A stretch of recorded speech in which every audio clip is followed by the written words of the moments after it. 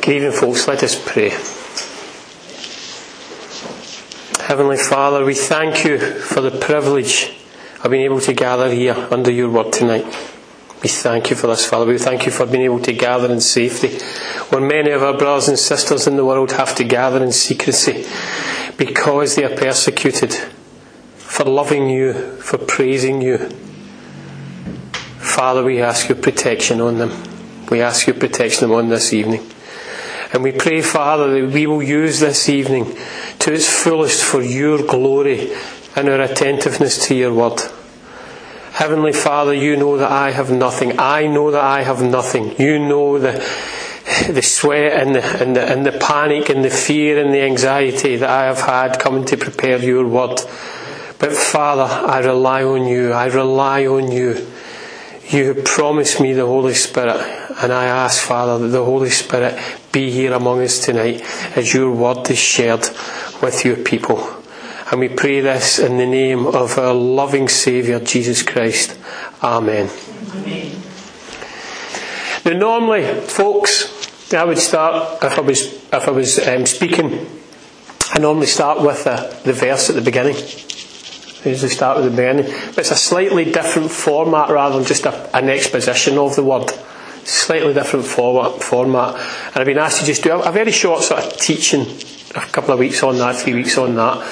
And the subject matter that the Lord laid upon my heart was the mission of the church. The mission of the church. What is the mission of the church? And it's a commonly used phrase. It's a well-used phrase for anybody that's been about Christian circles for any length of time. The mission of the church. Our mission is to this. I don't know if I've ever been in a church that doesn't have a mission statement. Right? Remember that was all the big rage. I don't know if people do them now. You must have a mission statement before you do anything. People would have all these, and they would have big meetings. I remember one of the churches in, they had a big meeting, and this meeting went on for months and end to decide about 3 sentences. What was the mission statement of this church? So that's what the wee series that I'm going to talk about now. Tonight's word is a sort of bigger view of what the mission is, and hopefully in the following weeks I'll bring that down. We've got what's the mission of the church? What does that look like in our church? And what does that look like in the community? How does that big mission that's been given to us filter down to us and into the community? So that's just a wee sort of a sort of rough synopsis of what's coming up. I like that word, synopsis. I'm going to start tonight with a wee piece of music and see if anybody remembers it.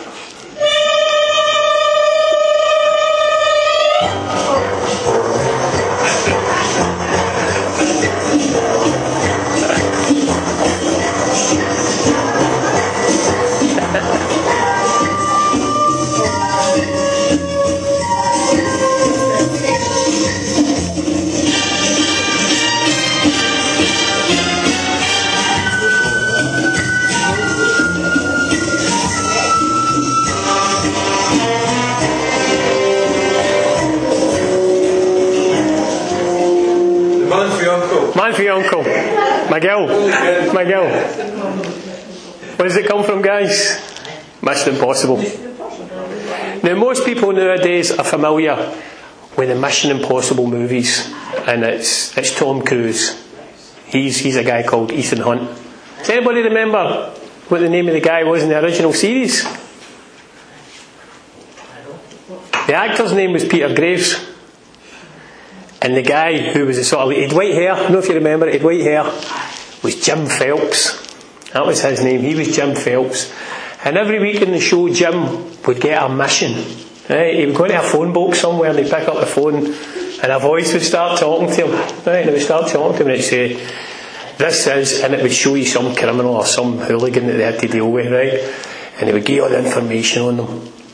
And it would lay out the mission for Jim Phelps, you know, and he would listen away and you'd listen into this, and Jim Phelps would get his mission, and there's 45 security guards guarding this, and there's laser beams, and there's landmines and machine guns, and there's everything, and all this. And the voice would always tie it off at the end by saying one thing: This is your mission, should you choose to accept it. Remember that? That was it. And you're always waiting every week for Jim Phelps to go, "Oh no, that's a bit much for us this week. We'll call it a day of that, right? We'll not take this mission on. It's too much for us. We can't do this." But he never did. He always took a mission. He always just didn't say anything, and then it closed off by saying, "This tape will self-destruct in 5 seconds, didn't it?" And then there would be smoke would come out the phone box or something like that, and that was it. And that always stuck with me, you know. Always the mission impossible. Graham said this morning. Did Stephen preach this morning? Did he say something about the sense of impossibility, the mission for the Christian church? And you know, the Christian church does have a mission. And it can often seem like an impossible mission. We do have a mission. And that mission, just like the Mission Impossible team on the telly, it needs a team. And it involves surmounting a lot of difficult situations, a lot of difficult odds. That's a position that the church can find itself in. But unlike the Mission Impossible team on the telly, the Church of Christ doesn't get the offer at the end. This is your mission, should you choose to accept it. You don't get that offer as a Christian. The mission of the church, it's not an offer. And it doesn't come from some mysterious voice in a phone box or a tape recorder somewhere. The mission of the church is a command. It's an order. It's an order, and that order comes from God. Sometimes we get mixed up, so a lot of churches get mixed up and they think it's an invite from God. The mission of the church is not an invite. It's a command. It's a directive to be done. Now that's just a wee set up for what we're going to move into next. But before we go any further, I want to try and keep something in mind. I tend to do this at the start. When we are asked to be involved in the mission of the church, we need to keep reminding ourselves it is not our work. We are partnering God in the completion of His work on earth that was started by Jesus. We are partnered with God. So when we get involved in mission, whatever that might be, so in my case, I'm part of, Graham mentioned, I go to Haiti and we work, we're building a school. And people go, "Oh, Vic, that's great work you're doing. Oh, I'm I'm so proud of you and you're this." And I feel so embarrassed. And it's not a false humility. Because I've been there for the beginning and I realise how little me and the other guys have got. And God has just shoveled on grace upon grace upon grace for us to get forward. And that's when you realise, you go, this isn't my work. This is God's work. I'm just partnering with Him for the bits that He needs me for. So if you could just keep that in mind as we go forward and we talk about the mission of the church, you're a partner with God in it. The work doesn't belong to you. Whether it's working in this community or coffee shop or in Haiti or whatever we're doing, it's God's work. And there's a great release in that. There's a lot of pressure comes off with that. Now, before we start talking about what is the mission of the church, most of us can carry what we think is a meaning of church. What does church mean to us? You say church to most people in, well, I'll just say Scotland, and automatically they think of a big stone building, don't they? And you're in a church, but most people do, particularly older generations, we think of a big stone building, or we think of a building, and we think of somebody with a collar and going back to front and things like that. And that's our vision of what a church is. And it's not that. It's not a building, and it's not the man with the collar or the woman with the collar, whatever it is. It's nothing like that. Church goes way back into the Old Testament. church is not a New Testament. Too many people think that the church was just established because Paul established churches in Corinth and different places in Philippi and all the rest. The church of God is older than that. It goes way back into the Old Testament. The first indication that God wanted us to gather together is found in Deuteronomy, Old Testament. Deuteronomy 4:10. Remember the day you stood before the Lord your God at Horeb, when he said to me, assemble the people before me to hear my words, so that they may learn to revere me as long as they live in the land, and may teach them to their children. That is about as good a description of church as you're going to get. Assemble my people before me so that they can hear my word and learn to revere me and teach them to my children. That's church. And that's in the Old Testament. That's in the desert. So that's come all the way through. And the word that's used there, strangely enough, the word that's used, the Hebrew word that's used, and I don't want to sound as if I know what I'm talking about. I had to go in the research and track all this down. The Hebrew word that's used there for gathered people, the girl's called kahal. It's spelled Qahal. And it means to gather an assembly. And in the Old Greek, that comes out as ecclesiasoso, which in New Testament Greek is ecclesia.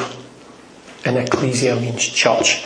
So the Hebrew word is connected to the New Testament word. Even in language it's connected. It means to summon an assembly.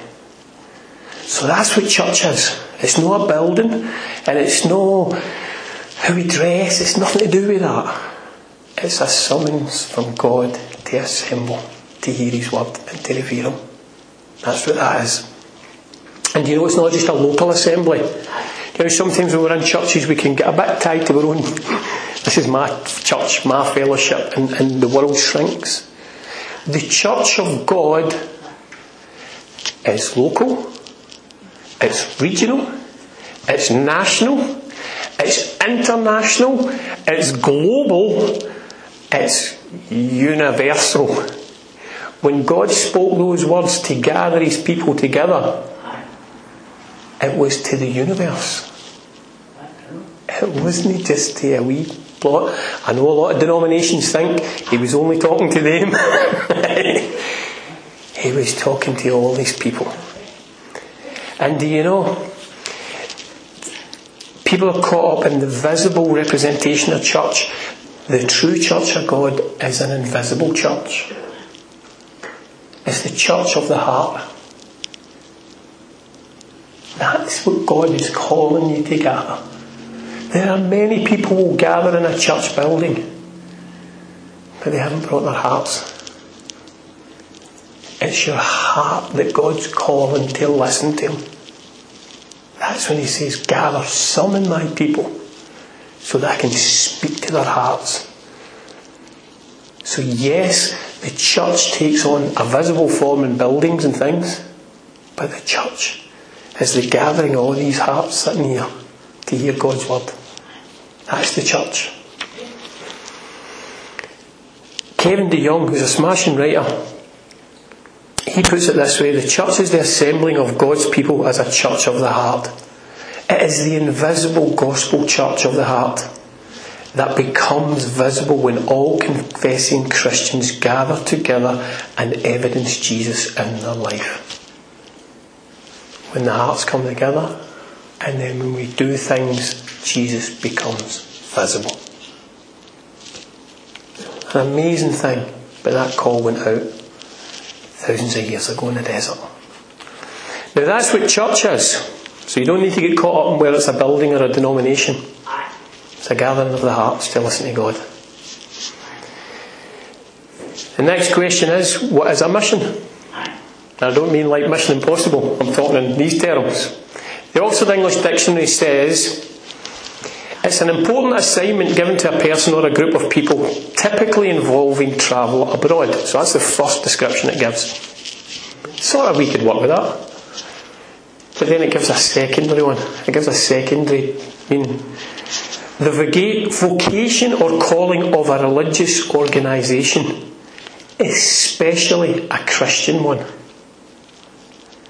to go out into the world and spread its faith. So let me read that again. The vocation or calling of a religious organisation, especially a Christian one, to go out into the world and spread its faith. Right? To go and to do. To go, to spread. That's the definition that we'll work with tonight. And there's a couple of things about that definition.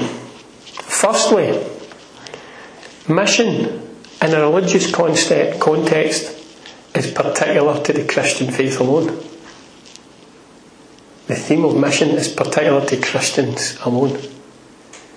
Yes, there are many other faiths who go out and spread, but they spread as a means of conquest, of conquering others. The Christian mission is not a mission of conquering, it's a mission of calling and going. It's completely different. So, mission is particular to the Christian faith. It's very unique in that way. And that's why the Oxford English Dictionary, which in this modern world would never be caught normally saying something like that, has to admit up to that because it's just a fact. It's a fact. Secondly, mission involves a going out. A going out from where you are. Now that can be a geographical going out. If you're going on mission, you can be going to a different country or a different part. But if we're an assembly of the heart, it's about going out from your heart. That's what God's calling you to do. That may involve travelling miles. It may involve just walking across the road and champing a door. Is your heart prepared to go out somewhere for me? Are you prepared to go out from your comfort zone for me? So mission involves a going out. Thirdly, mission involves a task. There's always a task. In the Oxford English Dictionary explanation, it was about spreading faith. But mission is always a going and a doing. A going and a doing. Okay, and if you can keep that, that's what, because the church, all churches that I've been in, get caught up in a big debate about what is mission. Right? It's no complicated. The apostles were fishermen. They'd been looking at them going, why? It's about going and doing. It's as simple as that. That's what mission is. Now, so we now know what church is. Church is a gathering of the hearts to listen to God. And mission is a going and doing. So what is the church's mission? What is the church's mission? And as I said, there's many arguments about what it is. And there are whole huge denominations built on different missions, what they believe the mission is. And I'm going to go through a couple of them just to show you what the church mission is not. What it is not. Right? Because we can all carry misconceptions. In Luke 4:16 to 21, he went to Nazareth, this is Jesus, where he had been brought up, and on the Sabbath day he went into the synagogue, as was his custom. He stood up to read, and the scroll of the prophet Isaiah was handed to him. Unrolling it, he found the place where it is written, "The Spirit of the Lord is on me, because he has anointed me to proclaim good news to the poor." There are denominations set up on the belief that the mission of the church is to the poor. Right? That's what they believe. Does what is written there mean that we have only to work with the poor? It doesn't mean that. Because the emphasis in this, the Greek word for the poor here is a Greek word that's called tokos. It doesn't mean materially poor as in I've got no money. It means spiritually poor. It's got a wider meaning. Right? But there's so many churches don't read that wider meaning, and they just go and work with the impoverished of wealth, people who've not got any money, and things like that. That does not fit the going and doing understanding of what a mission is. It's a statement of what Jesus is there to do, which is proclaim the good news to the poor. That's not a statement of going and doing. It's a statement of what Jesus is about. It's really simple, that one. So the church's mission is not about missioning only to the poor.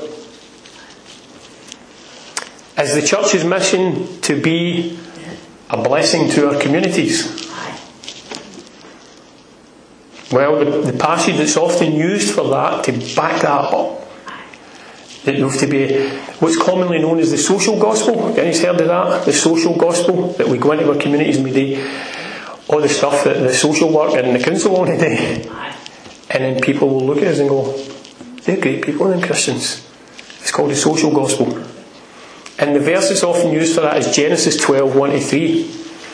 And the social gospel says, the Lord has said to Abraham, go from your country, your people and your father's household to the land I will show you. I will make you into a great nation and I will bless you. I will make your name great and you will be a blessing. I will bless those who bless you, and whoever curses you I will curse. And all peoples on earth will be blessed through you. So a lot of denominations have taken that as meaning we have to do nothing other than to go into communities and do things for them, and we will be blessed. They will be blessed by our doing. The problem with that is the Hebrew emphasis in that passage is not blessing. The emphasis in the passage is go from your country. When Abraham's told to go from his country. Because what God said to him, if you go from your country and do what I'm going to tell you, as a consequence people will be blessed. So he doesn't actually give Abraham a task. He says go. So it meets one of the definitions, there's a go in there. But it doesn't meet the second bit, there's no task in there. So it doesn't meet the description of mission. So that's two things. The poor and being a blessing to communities is not the mission. They are important things for churches to do, but it's not the mission of the church. Are we to act as intermediaries between God and our communities? There's a world denomination that believes that. It's probably the largest Christian world denomination that believes that they are the visible representation of God on earth, and they are the intermediary between all people and God. And the verse that they use is Exodus 9:5-6. Now if you obey me fully and keep my covenant, then out of all nations you will be my treasured possession. Although the whole earth is mine, you will be for me a kingdom of priests and a holy nation. These are the words you're to speak to the Israelites. And the church has taken that and built a massive institution on it, a global institution. And that they are the only representatives of God on earth. They are the holy priests that are intermediaries between man and God. I'm sorry, but that interpretation of that passage does not fit with the rest of the Old Testament. Because nowhere in the Old Testament is God found in a man. God is represented by fire, by smoke, by a cloud over the ark, by a cloud in the mount, by fire in the bush, by the column of smoke and fire that went before the Israelites. He is never found as a man. God only comes as a man once, and that's the New Testament. So that idea that a church is an intermediary between God and man is flawed. It doesn't match with the rest of Scripture. It's a single passage taken out of context. So if the church's mission isn't to the poor, and it's not to be a blessing on communities, and it's not to be intermediaries, what is the church's mission? And here it is. Here's the bit of scripture that I would normally have at the beginning, but I didn't think was appropriate. It's the Great Commission. That's what the mission of the church is. Matthew 2:16-20. Then the 11 disciples went to Galilee, to the mountain where Jesus had told them to go. When they saw him, they worshipped him, but some doubted. Then Jesus came to them and said, all authority in heaven and on earth has been given to me. Therefore, go and make disciples of all nations, baptizing them in the name of the Father and of the Son and of the Holy Spirit, and teaching them to obey everything I have commanded you. And surely I am with you always to the very end of the age. It fits the definition of what mission is. There is a going and a doing. Therefore, go. And when you go there, make disciples, baptize them, and teach them. There's not just one task, there's 3 tasks in there. This is the mission of the church. To go and make disciples. And it says, therefore go. Now, I said to you earlier, the mission of the church is not like the Mission Impossible team. Should you choose to accept this mission, it's an order. The mission of the Church of Jesus Christ is an order. It's a command. It comes with authority. Put it this way. In the army, right? In the army, I'm a terrible one for getting back to the army for examples, right? In the army, they have orders. So an officer can come up, or a non-commissioned come up and say, right, you clean that bucket, or go here, or go there, do whatever, right? And you do it. But there are also what they call standing orders in the army. Right? It's an order that there doesn't need to be someone there to tell you to do it. It just gets done every time. Every day. Right? And everybody knows what the standing orders are. Right? So, say the boss says everybody needs to be on parade with their hair painted purple. That's the standing order of the week. I'll guarantee you there'll be guys on parade with their hair painted purple without anybody telling them. God's command to go is a standing order. It's not an option for a Christian. You do not have the option to refuse this mission. It's a command. And you know the strange thing is? The order from Jesus to therefore go, it's not that unfamiliar in the Bible. What did God say to Abraham? Go. What did he say to Moses? Go. What does he say to the prophets? Go and tell them. Go and do. And Jesus is exactly the same. Therefore go. You know, I often think of Moses. Moses was quite happy once he'd left Egypt and went away and he became a shepherd. He was quite happy being a shepherd. He'd have happily went to the end of his days and never get involved again. And God said, go into the land of Egypt. He did argue for a bit, but he lost. The command is not an option. And the lesson in that wee bit for us is, if you're planning on being a Christian and enjoying sitting here and soaking up all the lovely songs and all the good teaching and all the lovely glow that you get from being amongst other Christians in a safe place, and you're not going to go and share that, afraid you're going to be blown right out of your seat. You won't get away with it very long. So, I've just spoken to someone in the last week who I've not saw for a couple of years, and it's just happened to them. They've spent the last 2 years soaking up the joy of being a Christian. Never really done anything else. Done the church, done the family, I says, and I knew when I sat down with them, I said, how are you doing? Good, and things are good, and things are good. And you know that, the spidey sense is going, something's amiss here. And we just went through the normal formalities.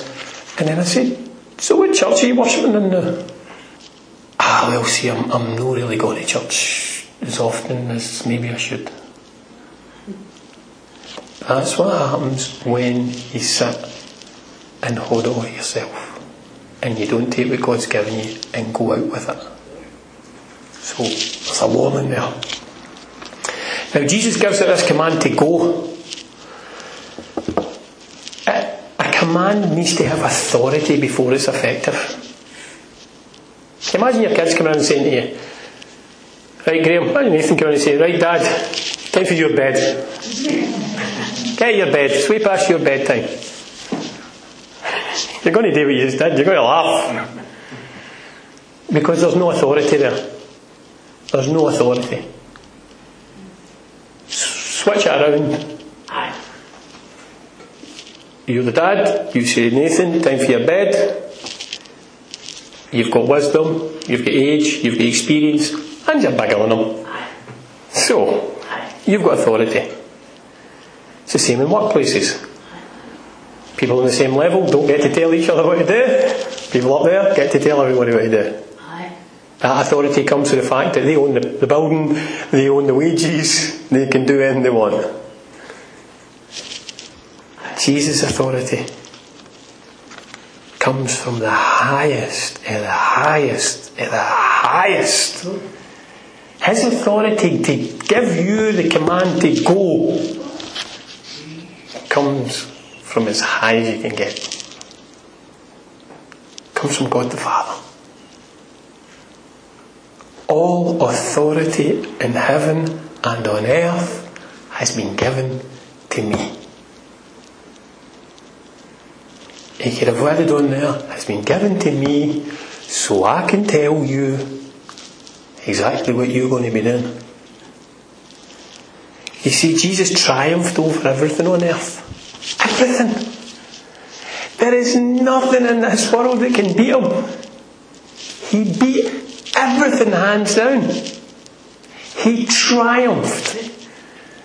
There is not a situation, there is not an event, there is not a person, there is nothing in the whole of human history can defeat Jesus of Nazareth. Because he went to a cross and beat them all. And in doing that, because you see, he was given a mission by his Father. Go and do. And through that obedience and that sacrifice, Jesus Christ has the authority to tell us to go. So, it's an order, and it's an order with authority. He's commanding us to go. To go and do what? Because a mission has a going and a doing. Okay, I'm prepared to go, but what have I to do when I get there? Go and make disciples of all nations, baptizing them in the name of the Father, the Son and the Holy Spirit, teaching them to obey everything I have commanded you. Now a disciple is just somebody that follows somebody else. Because they like what they say, or they believe their teachings, or their philosophy. That's what they do in modern times. If you're a politician, you put out a political manifesto. People read it, they like it, they don't like it. If they like it, they follow you. If you're a philosopher, you put out all your ideas about the world. People read it, they debate back and forward, and they argue, and if they like it at the end, they follow you. A disciple's just a follower. That's what it is. Now, the problem for us is we're told to go and make disciples. I think I can say this with relative safety. The Western Church does not really do discipling well. We have the heart, but we don't actually get it. It doesn't translate. There are many reasons for that. One of the big reasons is we live in a world where the individual sees themselves as the most important thing. and their desires and wants. And people don't follow people really easily nowadays because everybody thinks they're special. Right? I think it's got a lot to do with how a lot of the youngsters have been brought up nowadays. I remember going to my son's prize giving at school one night, and he said, "Dad, I'm getting a prize at school." Now in my day, you got a prize, you were either first or second. I went over to school, there was about 20 of them on the stage. They were all getting a prize. Well done, Bobby, for effort, and well done for Jeannie for turning up. And this was this whole inclusive thing. So all these kids are growing up thinking, I'm special. And they haven't even done anything. They have a false sense of what achievement is. So when you go to try and say to them, "Listen, I've got something here I would like to tell you about this, that and the next thing," they go, "It's nothing bigger than me. I don't need what you've got to offer." So that's part of the problem with discipling in the Western world. It is difficult because the receiving body thinks that they are the biggest. The other problem with not being good at discipling is many churches are not courageous enough or brave enough to lay out the Christian manifesto in all its glory. They are scared to. The Christian manifesto is the Christian gospel. It's the most awkward, uncomfortable piece of news that this world has ever had. It's the gospel of sin, repentance, forgiveness, and salvation through Jesus Christ. People do, even when you say sin, they go, that word. Back to what I was talking to you about the Waynes with the trophies. I'm good, I'm perfect, I don't make mistakes. And you go up and say, "Listen, I need to tell you something, you're a sinner." They don't want to hear it. So right off the bat, you see how impossible mission this is becoming. But it's the very thing that we're commanded to do, is to take this awkward message of sin, repentance, forgiveness and salvation out into the world. We have to go with that message. You know, the strange thing is you will make all the disciples you want if you tell them they're all nice and fine and you're okay and you're well, you can do that, you can steal and you can come into church, you'll still get to heaven. I had a friend message me on Facebook quite recently. The guy I used to work with. He's got quite a promiscuous and wild life. Strangely enough, you know what he said in the Facebook message? "Vic, do you think I'll get into heaven?" So I sent him back John 3:16. That's all I can say. I've got nothing else to say. You might get in. "Oh, you're a good guy. Oh, you're this, you're that." If you cut corners with the gospel, the Christian manifesto, people will die. They will die. And that's the other problem with discipling in the Western world. We know where it's all at. The churches that refuse to preach the gospel as it is laid out, as Jesus has asked us to take it and make disciples with, they are changing it. They are pulling their punches. People don't want to hear that they need to repent of their sins. As soon as you tell them they're a sinner, they'll abandon you faster than they'll abandon a sinking ship. They will. They're off at the door. And if many Christians are honest, they hold back. They hold back with the full gospel. For lots of reasons. It is an awkward message for the world. It's not an awkward message to me as a Christian. I think it's the most beautiful message. I'm like, hallelujah. But as soon as I step out that door, it changes. The message doesn't change, but the environment changes. And Christians pull their punches because it is one message in this world that will get you labelled as a nutcase. Nutcase, holy roller, tambourine basher, theomaniac, cripple that needs a crutch. Bear in mind, this is all them that stood on the stage getting a prize for nothing. And you've got the message of life. But here's the great thing. Jesus knows that. Jesus knows you'll pull your punches. Because I don't know if you noticed a wee bit in the Great Commission when they went to the mountain, and some of them doubted. They doubted.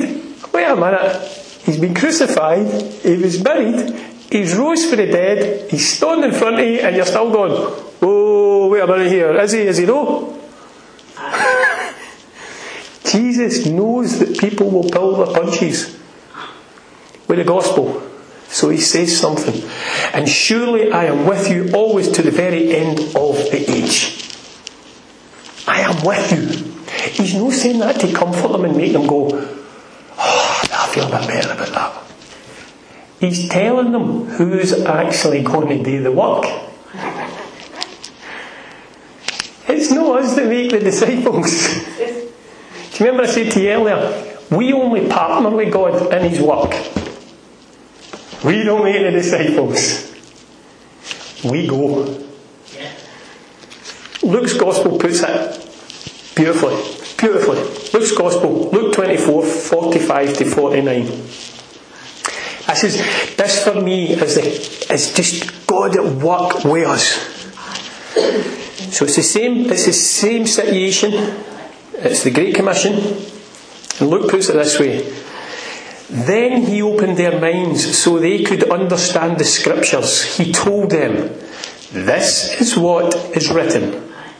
In other words, don't say anything else. Don't add to it. Don't take away from it. Don't pull your punches.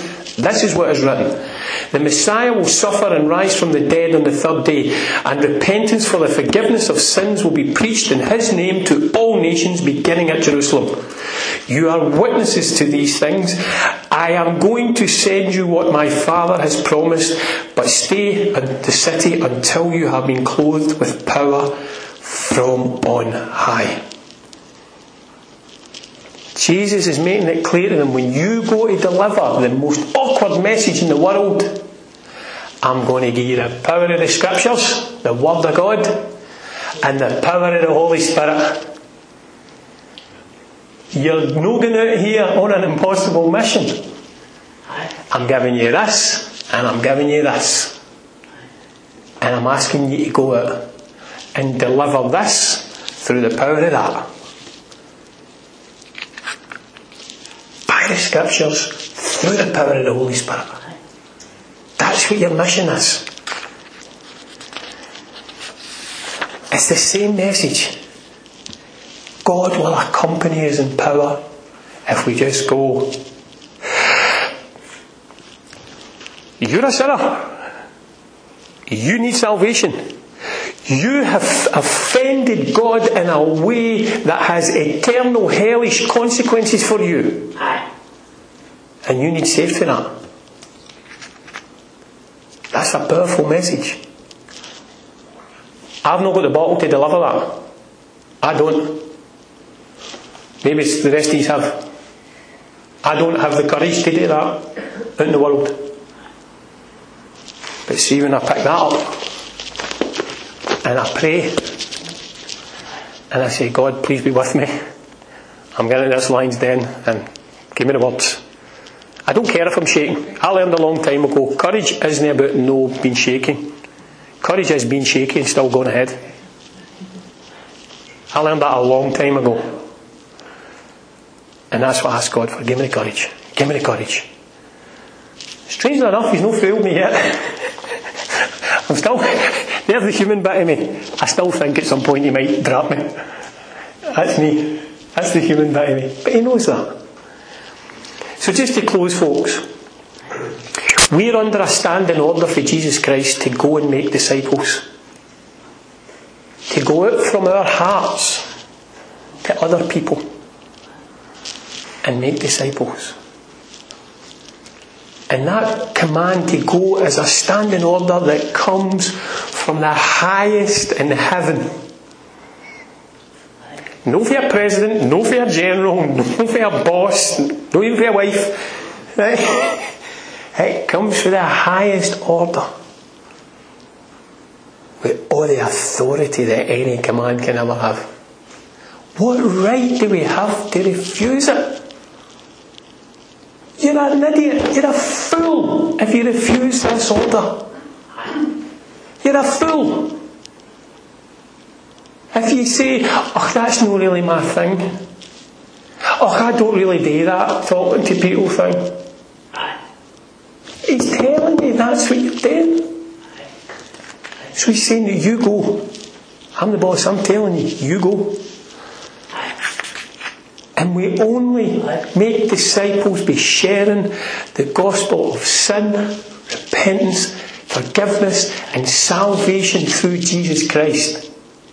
It doesn't happen any other way.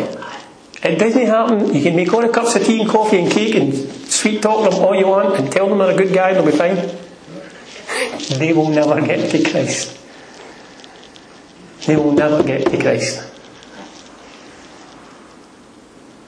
You need to tell them that. We need to tell them that. No, you, me as well. But just to remember that when we go to share that gospel, He is with us even until the end of the age, whenever that's going to be. He is in us in the power of the Scriptures and with the power of the Holy Spirit. The Holy Spirit! God is there with you as you open your mouth. You don't need to be afraid. You're a nutcase. I know. You're a religious maniac. I know.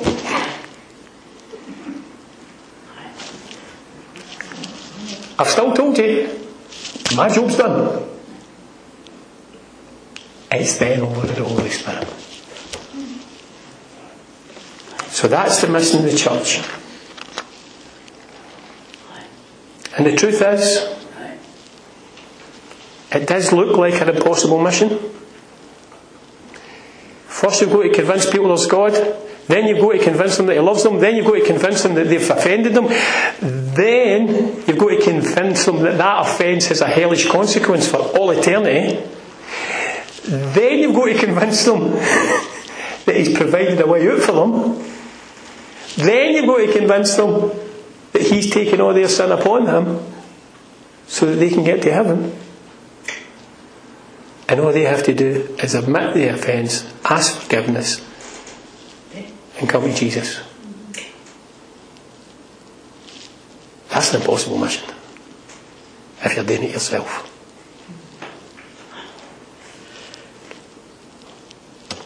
Either before you leave here, I'll refer you to one line of Scripture to close. You can look at it now, you can look at it tonight. Matthew 19:26.